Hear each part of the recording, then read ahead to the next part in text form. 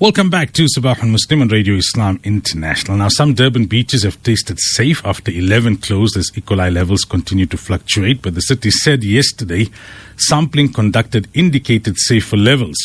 The E. coli levels at so many of the province's beaches pose a threat to the tourism industry, especially as we're going into a long weekend and into the December holidays. Now, according to a statement, the three beaches with poor quality results were Glenishley, Virginia, and Mgeni South Beach and Mgeni River. The previous beach closures came as Adopt the River, the non-profit working with the water sampling company Talbot, the Art of Water, distanced itself from the statements made by the mayor during the festive season on the 29th of November. So joining us now on the line from Adopt the River, we have the director, Janet Simpkins. Janet, a very good morning to you. Welcome. Thanks for having me. Okay, Janet, can you hear me? You're a bit faint. Yes, I can hear you. All right, that's much better. Okay, this all is very confusing for the average person. You know, we hear all the time about E. coli, then we hear reports suggesting that no, it's safe, it's under control, you can come, you can swim at any beach in Durban, and then you hear reports suggesting otherwise. Where are we exactly? What is the situation?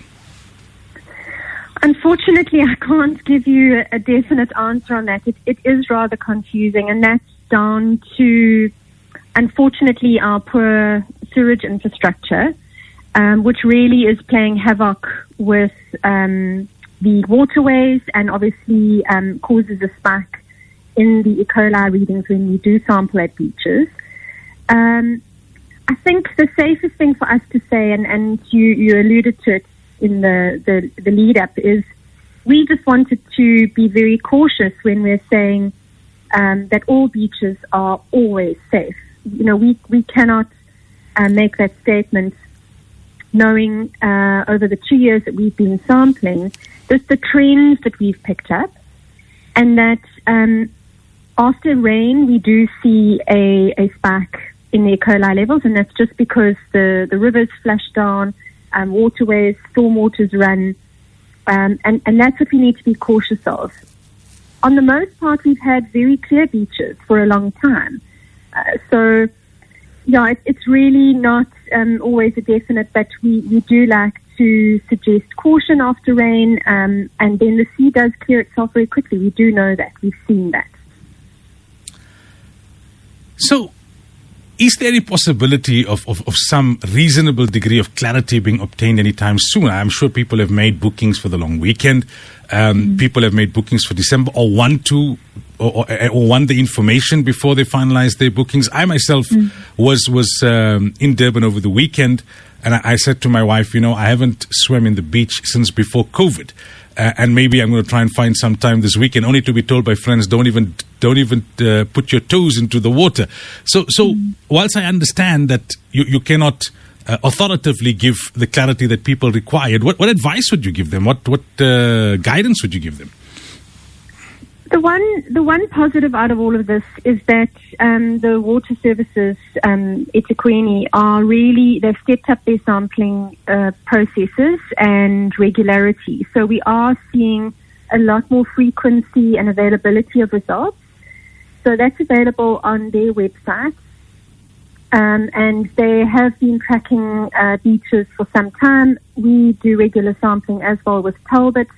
And there's been a trend of sort of, let's say, safer beaches, for want of a better word. And I think if you just had to be cautious after rain and chose a beach that was not very close to a river, you know, we're seeing that those have trended safer than others over time. So it's about picking your beach for the weather conditions that you find when you're visiting. And for the most part, they've been great. And the city has stepped up sampling, so they are putting out a lot more information to the public. Another question, and I know it may be somewhat unfair to put you on the spot with this one, but it's on the minds of people. To what extent can they trust what the city is saying? The city has a vested interest in terms of tourism revenue. People have their health as a paramount priority, and not the revenue that the city is looking for. Yeah, that's also a very tricky question. we felt it was important with the start of the season and with the media and the commentary coming from the mayor's office, just that, he was stating that it was all beaches, everything was clear. We just needed to clarify our position in that we do welcome the joint sampling, but we needed to throw extra caution to the public and say that, it's not always the case, and there have been spikes, and this is what happens after heavy rain, and we just wanted to warn the public about that. So for the most part, they've set up sampling, but you still need to be cautious as conditions change daily, actually. Now, if people are on holiday and the year conflicting reports at that time, because the upcoming holiday is a lengthy one, there are some people who would go on holiday just after the schools close as well. Is there anything that they can do for themselves to be able to ascertain whether it is safe or not?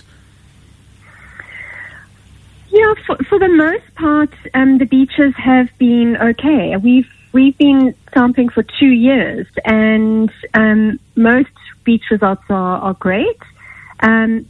Once again, I'll just caution that after a rain, it's not probably the best time to swim in the sea the day of or the day after. So, and not many people go to the beach if it's raining. So give it a day to clear out. The sea does cleanse itself really quickly, with the winds and the tides and the currents. That water doesn't stay there. So thankfully it moves. And then just to be in touch with the local beach office or the lifeguard station. I know the city, with their results, they are putting those up at the boards, and just to chat to local tour companies that are based at the beach. They know the local conditions, so it's worthwhile chatting to people who use the sea often and getting their advice on the day, and then making that judgment call. But we see these elevated levels, particularly after rainfall or after a particular bad bout of load shedding. So, that's just another factor to consider.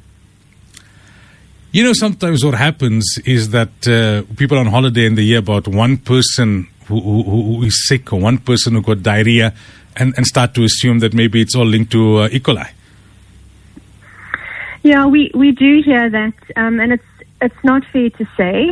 I'm not saying that they're not all true, but there are a number of water users along our coastline that use the ocean frequently, and they report that they're all fine. So I think it's taking a balanced view and just being cautious when you're deciding which beach to go to on the day, and check in with those local authorities and officers that right there. They are aware of local conditions, and then I think one can really enjoy what the coastline has to offer.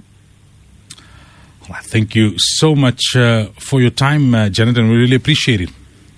Thank you for having me. Have a good day. You too. That was Janet Simpkins, Adopt a River Director, giving us her perspective on the E. coli situation at Durban beaches. It's now 7:30.